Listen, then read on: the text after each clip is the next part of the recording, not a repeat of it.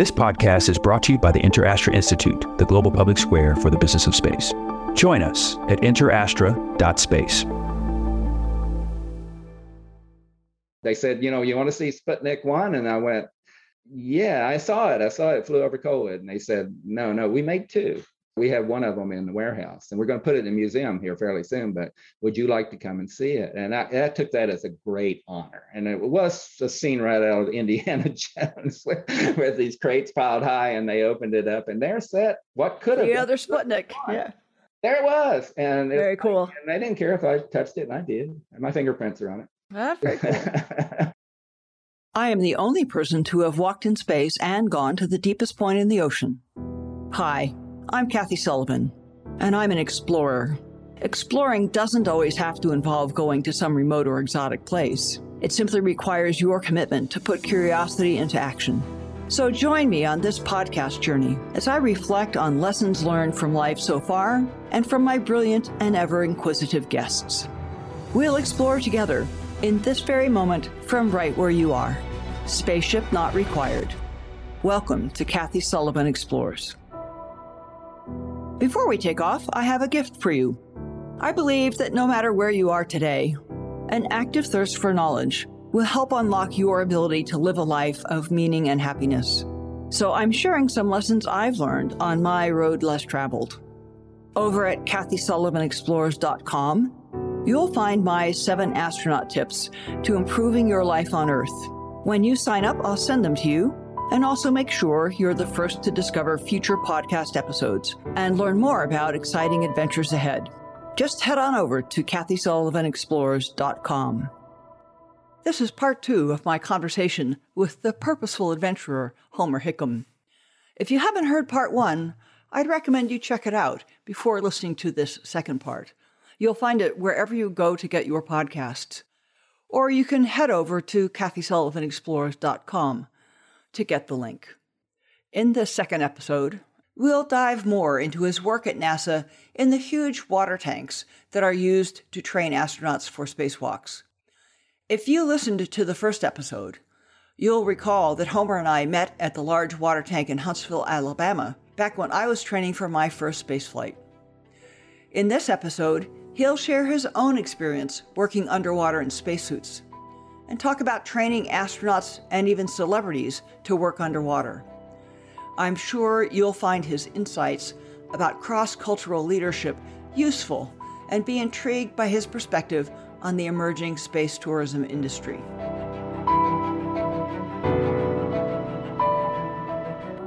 Let's shift gears a bit and dive, pun intended, more into the space side of things. Back in your early days, like again, we're talking late 70s, very early 80s, the shuttle program is still in its final development stages. Astronauts and tests that are being done up at the water tank in Marshall are still being done in leftover Apollo spacesuits because the new shuttle spacesuit hasn't been produced yet. And you used to be able to get in the suit and be what's called a suited subject, the pretend astronaut sometime. What was that like? What went through your head while you were getting to do that? Well, I became Sonny Hickam instantly. And I said, "Oh my gosh, I'm doing something. I'm an astronaut. I'm in space. I'm in a space. Actually, just to touch a spacesuit was just amazing. So they were the old, actually the Skylab suits, and they leaked like sieves. The bubbles came out everywhere. I remember that. Yeah, what they did, as you know, is we wanted to test the procedures for everything that was being done first before you guys came up and ran through them. So they would take some of us scuba certified engineers and put us in these suits, and we would go down on the mock-ups, whatever they happened to be, and try to run through the procedures as best we could.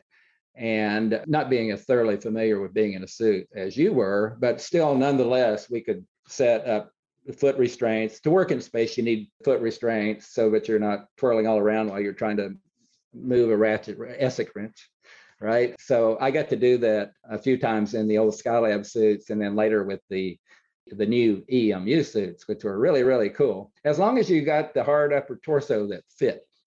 Yes. And I've been in one in a small, and oh my gosh, I don't know which one that they had for you, but I remember one time they'd set it up for somebody else and it was small. And I went in and it's like right on the collarbone and just rubbed me absolutely raw. It's like there was a common and classic set of lost fingernails and bruises for anyone who worked in the suits here on Earth. Your fingernails would get mashed in space as well because you want your glove to fit very tightly. But the stuff on your collarbone and stuff was when you fall around inside the suit that little bit because you're still in gravity. Right. Yeah. Yeah. When you turn upside down, you boom, all right on it. It just hits perfectly on the collarbone. And then, of course, we didn't necessarily have the gloves that fit us very well either. And you jam your fingertips up against that and they would just be blue when you came out. And you also had to have very good gripping strength, hand strength. And I think I recall that you had one of those things, the squeeze things that those little spring hand builder springs. Yeah. Some of the other crew members did as well, because you needed that to be very, very strong because of the pressure. You're all pressurized. And so you're basically having to move all that around. Well, the way to think about that, as I suggest to people, is imagine one of those long, skinny balloons that a performer at a circus uses to twist into animals. Right. If you take it filled up and try to bend it without making the twist, it's really impossible. Well, your suit is a big balloon, and it has straps and pieces of metal where you have joints to help you make the kind of break that the circus guy would achieve by a twist. But it still takes more effort to bend that balloon than it does to just bend your arm, say. Yeah, and one thing about you, Kathy, was you didn't want to cheat. And we learned after a while the astronauts who wanted to cheat, and that meant be foot heavy. They wanted, because they would complain, and so we would add a little weight to their feet and kind of help them out. We shouldn't have done it, but they wanted to be foot heavy, so it was easier to get in the foot restraint. Exactly. Yeah, it's easier. Yeah. And you're in an upright position mostly while you're working. Some of it, of course, with the Hubble, you were upside down, and it didn't really matter. But to get into the foot restraints, especially for the first guys doing EVA training, getting in those foot restraints was not easy. You can't see your feet without bending over, and you can't feel your feet either. So it's not necessarily getting in the stirrups, as you well know, but you've got to remember to push down your heel and then click in. And that can be the hard part. So we would see the new guys doing this, back and forth, trying to click foot in. Flailing around. See was to sneak up there and maybe help them just a little bit, to get going. And usually they weren't aware of it. But if you got caught, and I think you fussed at me one time, or somebody fussed at me. No, it wasn't you. It was Bruce. Bruce was fussed at us. No, don't touch my feet. I can do this. Okay, all right. But do you remember a particularly favorite test that you got to do as a suited subject? Yeah, there was working on the Hubble repair mission. There was a cover to one of the optics on the Hubble that before you worked on it, you had to put on this cover. It's probably the wide field camera. It probably was, and it was a circular thing, and it was tough to get that thing on there. And I don't know why they designed it the way they did, but the first couple of engineers we put in there couldn't do it, and they finally turned to me, and it's like, all right, let's give Homer a try. And I was able to get it on there, but it wasn't easy. But I just remember how happy everybody was when I did get it on. I think whatever astronaut it was that came up went, boop, that's there, and it's like, oh, doggone. But anyway, I loved working on the Hubble. It was fun. And also we worked on this idea of maybe cleaning out a shuttle external tank. Right, to use as a module of a space station. Right. Early idea.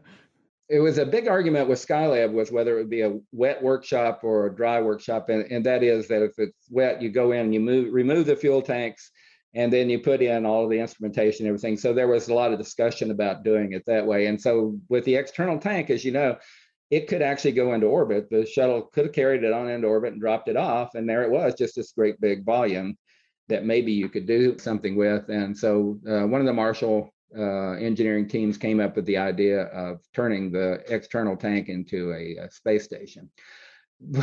more bother than worth, as it turned out. Well, it's covered by this orange foam, which you've got to get through. And you could put hatches in it, in advance. And we found out I was working as water safety, which is basically you're on the surface watching everybody go. And so they had put in razor wire around it. That would be the idea, that you would pull this razor wire and it would cut the orange foam off where the hatch was. And what that turned into was a massive underwater flying saucer when that thing came off. We did not reckon that it was foam being buoyant. Yes. very buoyant. And I'm watching this thing come up like, wow, it's just like this big orange garbage can top coming at me, and it's slipping and sliding, and I'm trying to get out of its way, and boom, it flew right up, bounced off one of the girders at the top and came back, tried to get me coming back down. It's like, well, we maybe should have considered that, but we decided it's way too difficult to turn the ET into a space station.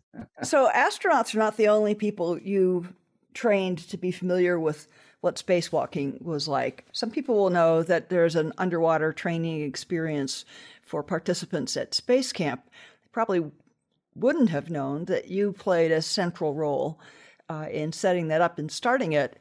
Tell me a bit about where that inspiration came from. And you had one particularly very famous student that you trained to work in that helmet. I did. So it was 1986. It was right after Challenger. I was over in Japan when Challenger happened. So I was just trying to get to know what we need to do to train the first Japanese astronauts. And so after Challenger, as you know, the space program was just the human space program was stopped for a while. We weren't quite sure when it was going to start up again. So I was brought back and I was working Space Lab, and all those missions had been put off for years and years and years.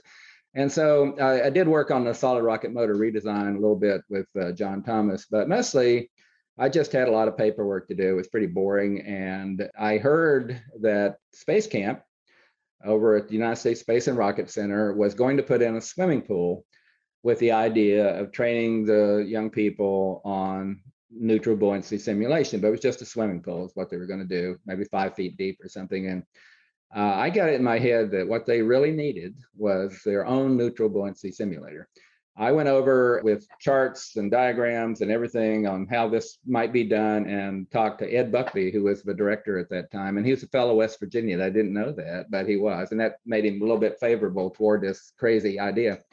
And ultimately, we built the underwater astronaut trainer, which is a mini clone of our big neutral buoyancy simulator, in that it's a cylinder, has portholes all around it. Of course, the neutral buoyancy simulator was 75 feet across and 40 feet deep, and the underwater astronaut trainer at Space Camp is 25 feet deep and 30 feet across, so it's not quite as big, but the idea is the same. And in order to train not space campers, which kind of top out at 12 years old, but space academy students, which are high school and college students, I got the idea of actually building our own EMU suit, our own spacesuit, using a French-made llama bubble helmet. Ed bought off on that too. I don't know why, but he did. And so we bought 2 of them.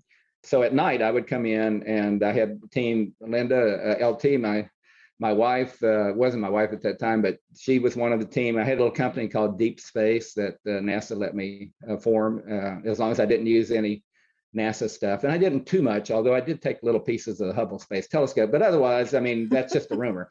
But Bruce McCandless, you know what? This box looks modified in some way. But anyway, out of the can yard, we had old Hubble pieces, the frame and so on. And so I was able to, and some old foot restraints. So I was able to actually set up a little Hubble in there for the kids to work with, wearing this French-made bubble helmet, which had a neck down, so it was real tight. It wasn't very comfortable, but we had some, special students, and Linda probably had more hours in this llama helmet than anybody. But so we did that, and it worked great. And then one day I was sitting minding my own business, as I always do, and I got this phone call. The guy said, "Are you Homer Hickam? Are you the expert in the llama helmet?" And it turned out that this was one of the producers of the David Letterman show. I thought it was my friend Carl Spurlock, who was a man of many, many voices. And I laughed and said, "Is this you, Carl?" That kind of stuff. But anyway, they had talked to the French manufacturer of the llama helmet, and they'd said, trying to get them to come over to New York. And the idea was that David Letterman would have an all underwater show. and everybody would wear these llama bubble helmets. And the French basically said, well, the expert in the United States is this guy named Homer Hickam down in Huntsville, Alabama. And so they had called me, and at first I said, no, I wasn't interested. I was busy, but they said, well, we'll pay you. And I went, oh, really? And so we flew up one of our llama helmets to New York, and at a Red Roof motel in New Jersey, across the river from New York, David Letterman shows up. And I started talking to him about what we were going to do with the helmet and all that. And I found out he was not a scuba diver. He didn't know why you shouldn't hold your breath or anything. Not that it was that deep there, but it only takes a few feet to embolize. You know that. Yeah, your introductory training to him reminded me of the introductory training you had back in Puerto Rico from your Navy buddies. That's right. But, we had pioneered this method of getting these young people who've never been in the water, a lot of them never been in the water before, down to 25 feet within an hour. So we had pioneered how this really worked, and we could do it. But it's safe. You got to be like a hand ready to grab, within the arm's reach, and be prepared. And we, have a wonderful safety record there, knock on wood. Anyway, so I taught David. I went through all the stuff with David, just like he was a space camper, Space Academy student. He was at first nervous, but then he got into it, and then we got him into the llama helmet, and we went underwater, and we had an underwater photographer, their video guy, and he took pictures and so on. And I came out, and David was just like, he just loved me. Like any instructor that you like that does well, it's kind of just like, certain affection. And so David and I had some nice conversations. We didn't really talk about the show. And then I asked the producer, what's your plan here exactly? And he said, well, it's going to be cool. We're going to build an exact precise set they were with NBC at that time, on the NBC Late Night with Letterman show, but we're going to put it in the Mystic Aquarium. It's going to be great. And we're not even going to mention that it's underwater, but David's going to come out in the llama helmet. Fish are going to be swimming around. He's going to do his monologue. It's going to be great. We're going to bring you back here. You're going to train Terry Garr. She's going to be the guest on this. And, she'll be sitting there, and we're going to do the whole show underwater. And I went, well, it's interesting. I said, do you have any idea what the temperature of the Mystic Aquarium is? And he said, well, yeah, I've looked it up. It's 60 degrees. He said, and that's great because David really loves to have a cold studio. And I said, you're going to have dead people. And I said, well, there's about 1 million gallons in the Mystic Aquarium, and human body has a couple of gallons of blood in it, and it's 60 degrees and 98.6 degrees. It's going to be trying to get, I was trying to just talk. The 98.6 is going to try to become 60 pretty 60. fast. I'm trying to talk to a NBC TV producer. So I'm trying to simplify everything as much as I possibly can. And I said, at the end of David's monologue, his teeth is really going to be chattering. And while he's interviewing Terry Garr, he'll probably go unconscious. And I said, at the end of the show, no problem. And he's going, why? And it's like, okay, if you get a suit and maybe pump hot water in a blow, it became really just like, no, we can't do this. Which is why we never saw an underwater Letterman show. Exactly. However, I have to tell you that David read Rocket Boys and wanted me to be on his show just for Rocket Boys. He didn't realize that I was the guy that scuba trained him there. And then it sank in, but I was the Venice Film Festival, I couldn't go to the Letterman show. But anyway, but I did it for when the movie came out. I was actually on book tour over in the UK is what it was for Rocket Boys. So I wasn't able to make a show, but then when the movie came out, I actually got to fly the Concorde back. Universal Studios flew me back, and it's like I could have gone commercial, but I claimed all kinds of things. So they flew me back on the Concorde to New York in time to make the David Letterman show. And before the show, the producer pulled me aside and said, David really wants to show the video of you guys underwater in that Red Roof motel. But if we do that, we don't have time to show a clip of October Sky. So he said, whatever you want to do. And I went, show the underwater video. It's great. Good on you. I can't imagine how much Universal Studios hated that. Very funny. Good. One other little tidbit for listeners who might not know, but the idea for Space Camp was actually Werner von Braun's. You've got baseball camp, you've got football camp, and kind of just like like your school teacher. How come we got all these camps and awards for sports? Let's do this. Let's have something similar for kids that are interested in science and technology, or like Dean Kamen's U.S. First Robotics. Let's make this the excitement and drama and celebration of being smart in science and math as cool as being good on a football field. Yeah, and I got to be on the board. I'm still on the board of the Space and Rocket Center and that Space Camp, Space Academy. We've got robotics camp now. We've got cyber camp, aviation challenge. We've got all kinds of things going on out there. And I have to tell you that, to go out there, I like talking to teachers. Teachers come during the summer, so I go out and talk to them when they're here, because you get more bang for the buck when you talk to the teachers, because then they go out and talk to their students. And I only have a limited time usually, but I'm out there quite a bit now, especially after the pandemic. We went through a really, really hard time financially and everything, but we're coming back now. We've got 50% of our student population. Oh, that's great. Yeah. When you go there, part of it's not all just space and technology, it's also team building that occurs. And that's why our business plan is very difficult for us to do it virtually. We want people on our campus because we're also team building and teaching leadership skills and that kind of thing.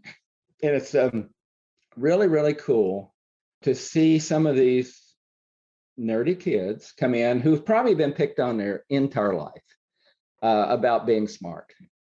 And you can just see the glow that occurs when they realize they're mostly amongst their peers. And being smart is the thing to be, right? But we also get the jocks, we get the athletes and so on. And what is really cool, and I've seen this any number of times, that they become very protective of the people that have been picked on, because they're now part of the team.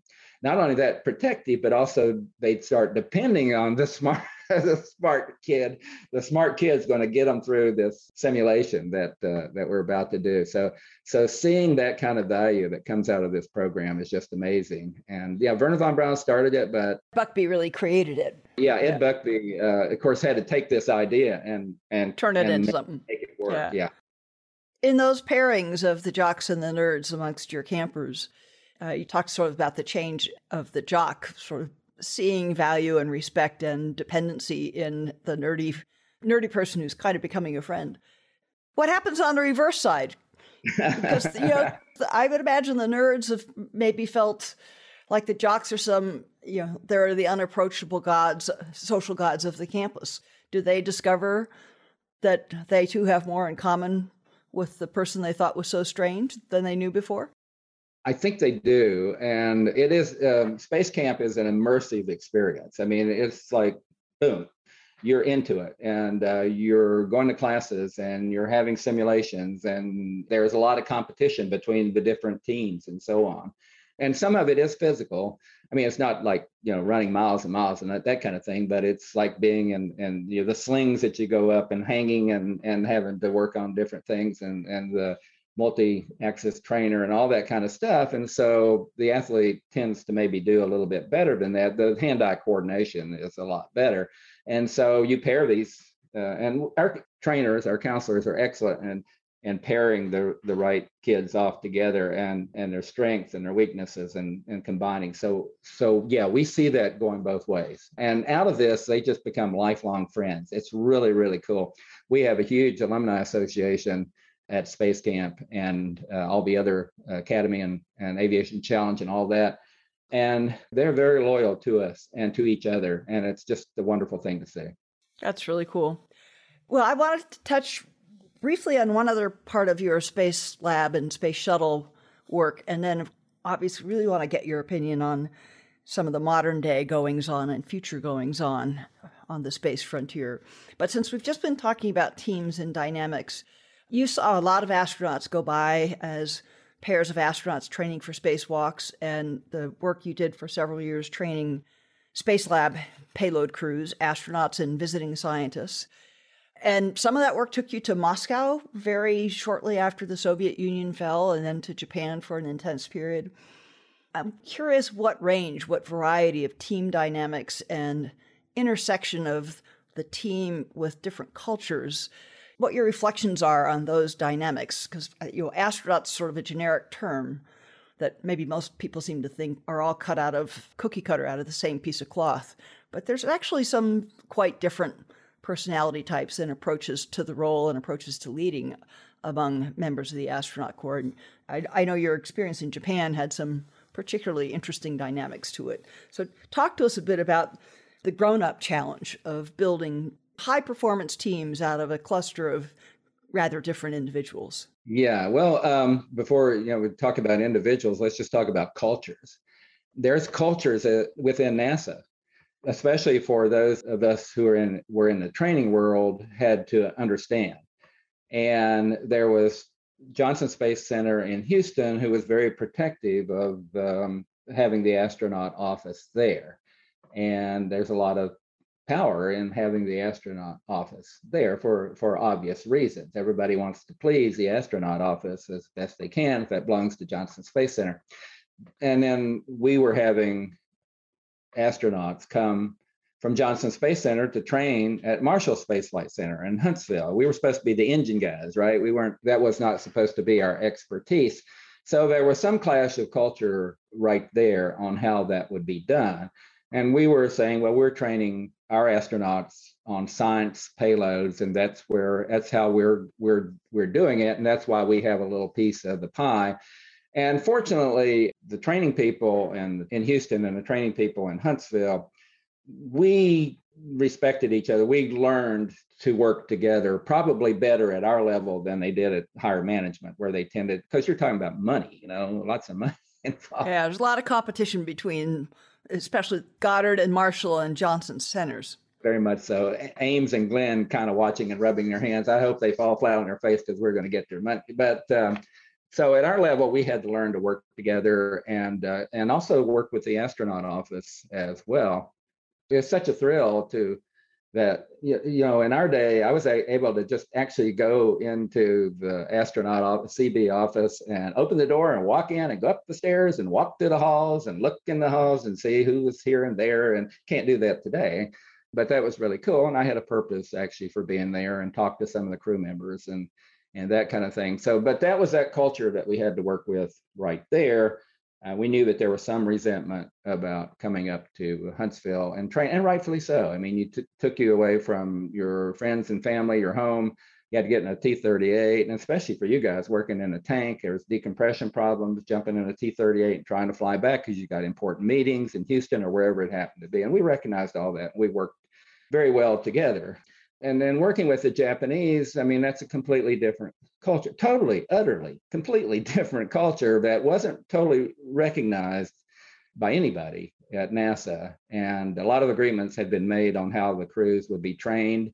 And then, of course, our astronauts are used to saying, hey, this doesn't work for me. It's like, I don't want to do that. And that goes totally counter to the culture in Japan.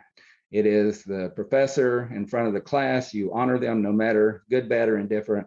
So we had that culture, the astronaut training culture brought over and just inserted into Japan. I was the training manager of that first mission. And one of the things about being a training manager, though, our whole group, both in Houston and in Huntsville, was that we recognized that we were seeing a part of the crews, these people who were under all of this stress, we were seeing them with everything stripped away quite often. And that we had a certain responsibility to them to not be talking about that, even amongst ourselves very much, but recognizing that maybe there are problems at home that are causing some problems, maybe some physical problems that they can't tell, about, and we see, and so we wanted to keep that very close. I mean, I had crew members come to me and just tell me stuff about what was going on, and it was like being a father confessor sometimes. And I bet you heard it, but you went on, and of course they were professional and they just needed to get something off their chest, and I get that. But writing this book, Don't Blow Yourself Up, I was faced with this problem of how to write about a very serious situation and how to kind of weave through that, still tell the story without embarrassing any. I just want to embarrass myself, ultimately.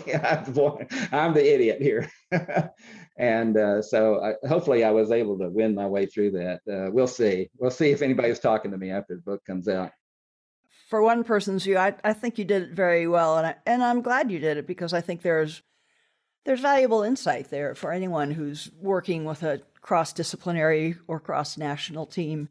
And certainly your tale, the way you put yourself in the role of being mediator, you were the shuttle diplomat between the different elements of this dynamic. Appreciate you saying that. Well, came away with a successful crew, a successful mission, and a very high regard held in high regard by the crew, and held in high regard by all the key folks in Japan, which is no surprise to any of us who have worked with you, but quite a testament to your skills. Well, maybe, but I appreciate that. The Japanese have this culture, and essentially their astronauts, it was like they loved space so much, they were just willing to do anything, to endure whatever it took to fly into space. And that was cool. So training them was, just relatively easy. However, I think probably more training than was required, because it's easy if you got somebody just willing to take anything, just dump it on. Yeah. And so that's a danger too, to have that. So the two American and Japanese astronaut culture joining together, I think you came up with a good system, but it took some hard times to get there. Now, in terms of the Russians, I went over there, just as you said, not too long after the Soviet Union fell. And my job was to essentially hack out with the Houston folks, the training folks, with the Russian training folks on how to train the astronauts and the cosmonauts. And this is all for Space Station. This is for Space Station. And so how are we going to do that? It's different from Space Lab. And we recognized that this was going to be different from Space Lab, but we needed to figure it all out. And so, and also, I became a kind of a bureaucratic infighter. A federal bureaucratic infighter is just the worst kind of person. You just throw out everything except you want to win. You want to win for your center. You want to get as big a piece of pie as you possibly can. So I became this fearsome creature. So, but it was sad over in Russia, in Moscow. It was, these were the people who launched Sputnik, right? They have a very proud space program. And the Soviet Union had fallen, and with it, any possibility of funding their space program. It basically had moribund. It had stopped. Well, the country was broke. It was broke, and we would see these poor people out in the streets just selling their goods, the little stuff that they had probably valued. They'd gone maybe once in their life to the Black Sea and maybe bought a little figurine, and they're out trying to sell this. And the Olympic Stadium there had turned into kind of a homeless center. And I did a lot of running. I was jogging a lot, and I would run past that center, and there were people in there with the trash cans and the fire and laying on the grates for warmth. And then, of course, there wasn't anything in the stores really to buy. And those same people that we were negotiating with across the table, were two things about them. Not only were they struggling to support their family, I don't know that they were necessarily getting paid or paid very much. These were the same men who launched Sputnik, which was just incredible to me. Yeah. To get to know them. And where you get to know the Russians, frankly, is not across the conference table, but in the party afterward, that's when you get to know the Russians. And so over vodka, I told them stories about growing up in Coalwood, and just before I wrote Rocket Boys, and saw Sputnik fly over, and that they were really impressed that I recognized what they had done to really begin the space age. And so they said, you want to see Sputnik 1? And I went, yeah, I saw it. It flew over Coalwood. And they said, no, we made 2. We have one of them in the warehouse, and we're going to put it in a museum here fairly soon, but would you like to come and see it? And I took that as a great honor. And it was a scene right out of Indiana Jones with these crates piled high, and they opened it up, and there sat what could have been the other Sputnik. Yeah. There it was. And very cool. And they didn't care if I touched it, and I did. And my fingerprints are on it. That's very cool. I'm sure they wiped it off now in the museum, but still, it was the most amazing thing. But now in culture, they trained their cosmonauts. They basically told their cosmonauts what to do and when to do it. If they didn't do it, you're out of here. So it was very militaristic type of thing. And so now we're dealing with running our astronauts through their same program, and that's just not going to work. And so a lot of discussion went back and forth on that. And of course, we sent some crew members over early for the MIR program, and they ran through all that. And we didn't have to do this. The astronauts themselves basically said, "No, I'm not doing that," or whatever it was, you know. And the cosmonauts are going, we can get away with some stuff here. So that was good for both programs. I mean, some things the Russians would not bend on. It's like, yes, you are going to go down the Black Sea. Yes, you are going to put on all that hot stuff, the long johns and all that, and you are going to put on that suit, and you are going to bob around the Black Sea until we pop the thing off, and you are going to get out of it inside the capsule. And they did that. Although it's like, okay, now how often is that going to happen? But that was part of their, the little harassment that they like to do. So Johnson Space Center in Houston and Marshall Space Flight Center in Huntsville, we agreed on how we would train for a station, which basically meant we lost a little and that we didn't get the crew members to come up to Huntsville and train anymore. But that, after our experience with Space Lab J especially, we realized that was not always going to work, and sending them over to the PI sites for months and months at a time. And really, astronauts are people, and they deserve a home life. And that was maybe how I brought value to the program, by having this experience already, that we needed to give in on this, that it was not fair to have astronauts bouncing all over the place all the time, and that they deserved a home life. And so Huntsville gave in on that, and then Houston gave in to allow us to continue the science training. We still had that responsibility. And then we got the Russians. They cut down on the amount of training for the crews, and that they would send cosmonauts who were flying on the shuttle to come to Houston and train. And so it all just kind of, how you do, you muddle through and triangulate out that nobody likes, and it's perfect, right? So that's what we did. Well, let's touch quickly, at least, on more current events. You served on the National Space Council in the previous administration, and there's a lot going on. There's the whole Artemis back to the moon effort for the United States, open question about the future of the International Space Station, at least the future of the United States role in it.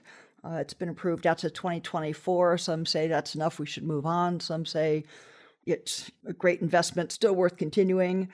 There's a big push towards tourism, with maybe the first 2 space tourist commercial flights yet this month as we record this.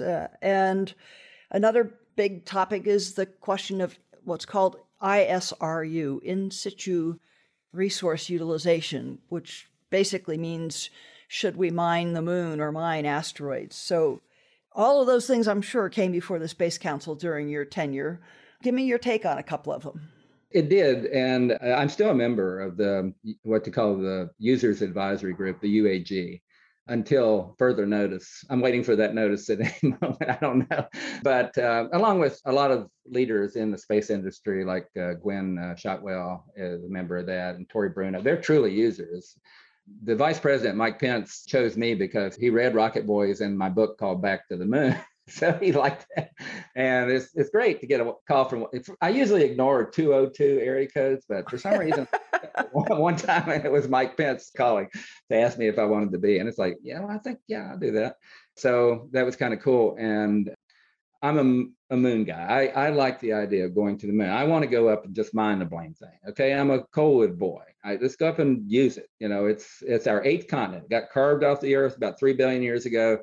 It's up there. It's got some really cool natural resources that we can probably use, and we need to go focus on the moon. That's what I want to do. What's your take on space tourism? I'd love to be one of them. If that will tell you. Okay. I'm all for space tourism, but I think we have to be a little bit cautious about it. This is still a very dangerous enterprise. We've been down that road already, Kathy, right? We saw with Challenger when the teacher in space was put on board, I think without proper orientation as to the dangers. And we tried to make it, it's all very safe and all that. And we knew it wasn't safe. Well, we took what really was still an experimental airplane, the space shuttle, and just declared it to be operational for a host of budget and political reasons. But It's kind of like saying a Top Fuel drag racer is now your family car. Yeah, and you know what? I mean, I didn't know this entirely while I was working for NASA, but over a period of time, I've studied it and so on. And I realize now that the astronauts knew a lot more about all the ins and outs of the shuttle than we did, who just worked peripherally on a lot of things. And so you knew the risk and you were willing to take that risk. And it was definitely a risk every time you got into that thing. Oh, yeah. And it was an article of faith. I was just talking to Hoot Gibson about his flight. I think it was STS-27 that was almost turned into a disaster, and he knew it. It could. And again, it's debris falling off the external tank. But could have been just the way we lost Columbia with debris from the tank, and that could have happened years earlier on STS-27. And so the shuttle was very, very dangerous, but it was a magnificent vehicle. And it did magnificent things for the country and for the world, really. But I do think we have to be cautious. I think, the New Shepard and the aircraft that I guess it's Virgin Galactic is flying, that they look pretty safe, but they're not perfectly safe. There's no such thing as a perfectly safe rocket. Well, because rockets are basically bombs that are well-behaved bombs. Yeah, you direct the explosive element of it down. Hopefully it'll go in that direction. But so I do want us to maybe be a little bit more cautious than we are right now. I was there at Space and Rocket Center and here in Huntsville when the vice president announced Artemis, what became Artemis in 2024. And I was sitting beside Buzz Aldrin, and Buzz was having a little trouble hearing and was going, Homer, what do you say? And I said, he said, we're going back to the moon, Buzz. Oh, good. How good? I said in 2024, and he went, what? When do you think we'll actually get there? It really depends on what happens with this first SLS launch. That's just NASA's Space Launch System new rocket. In my mind, this is experimental rocket, and they're already saying, and the next one we're going to fly a crew. So maybe it'll work out perfectly. They've certainly worked on it long enough. If it works, then I would say maybe 2026.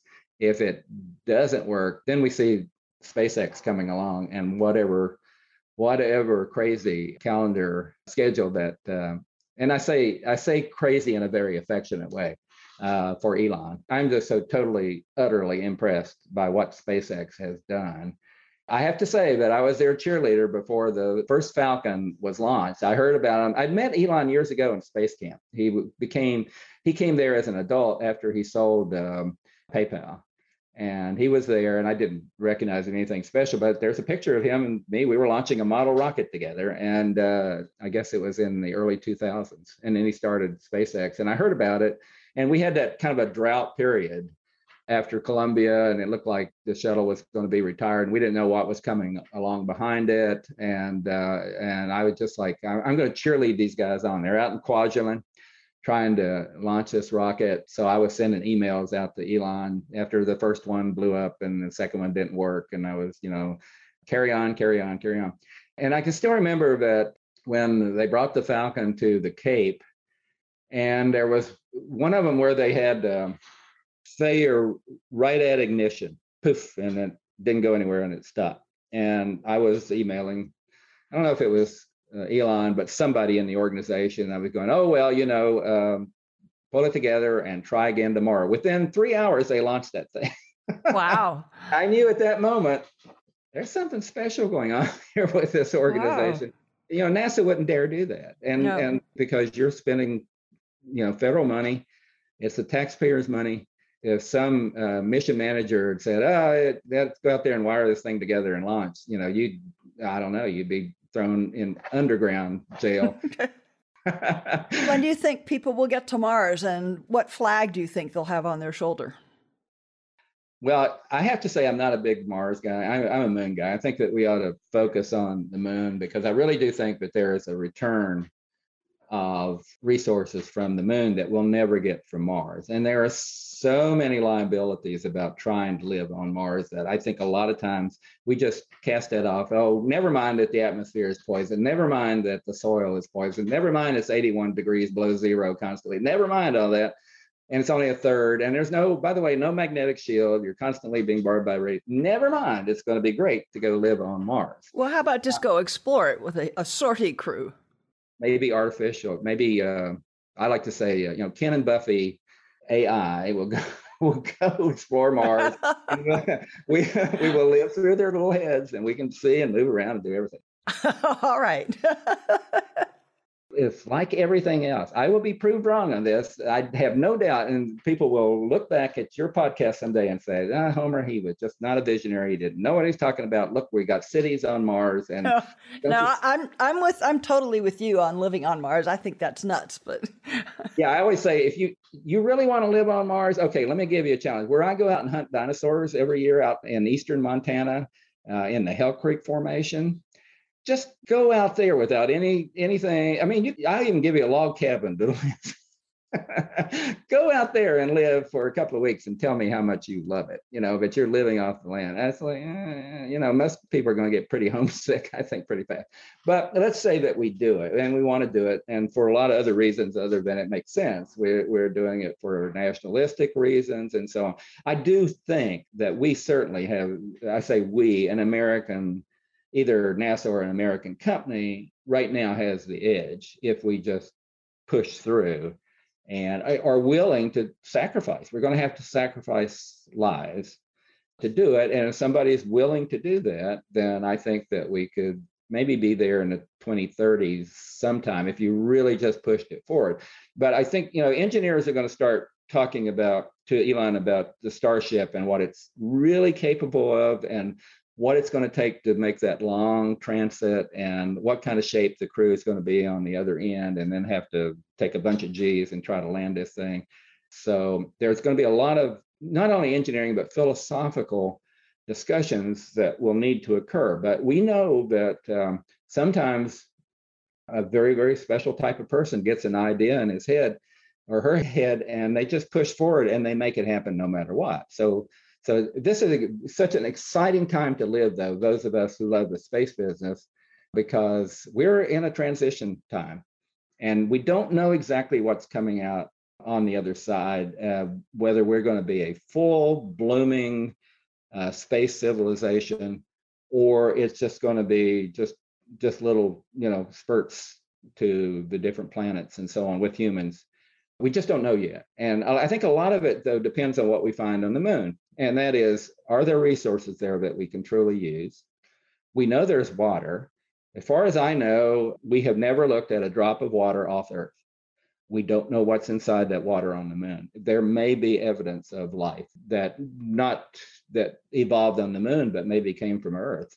Because we've been sharing our DNA for, millennia as asteroids hit back and forth. There may be little dinosaur fossils up there for all right, now you're pushing it, Homer.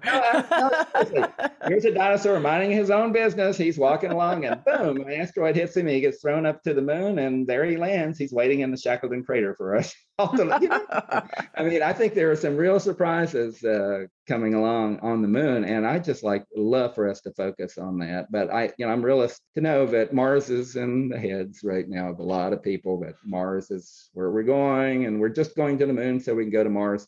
I like to say that going to touch base on the moon and going to Mars is like the Pilgrims deciding to touch base on New England and then heading straight to Antarctica. That's for me. All right, that is a very good image. Well, Homer, I've kept you well past the promised time, but I think you and I both knew that was likely to happen once we get started on our favorite conversations, which are stories that can be told and great adventures in space and underwater. So I can't thank you enough for spending this time with me and allowing us to explore with you. Well, thank you so much, Kathy. And I've always appreciated our friendship. And this has been a very special time for me. And thank you for having me. And I just enjoyed it a lot. Thank you. Tremendously enjoyable. And do keep an eye out for Don't Blow Yourself Up and learn even more of Homer's great, fascinating, and fun stories. Thanks so much for joining me on today's mission. For more solo shows and deep dives with incredible guests, along with all the ways to get the podcast and much more, head over to KathySullivanExplores.com.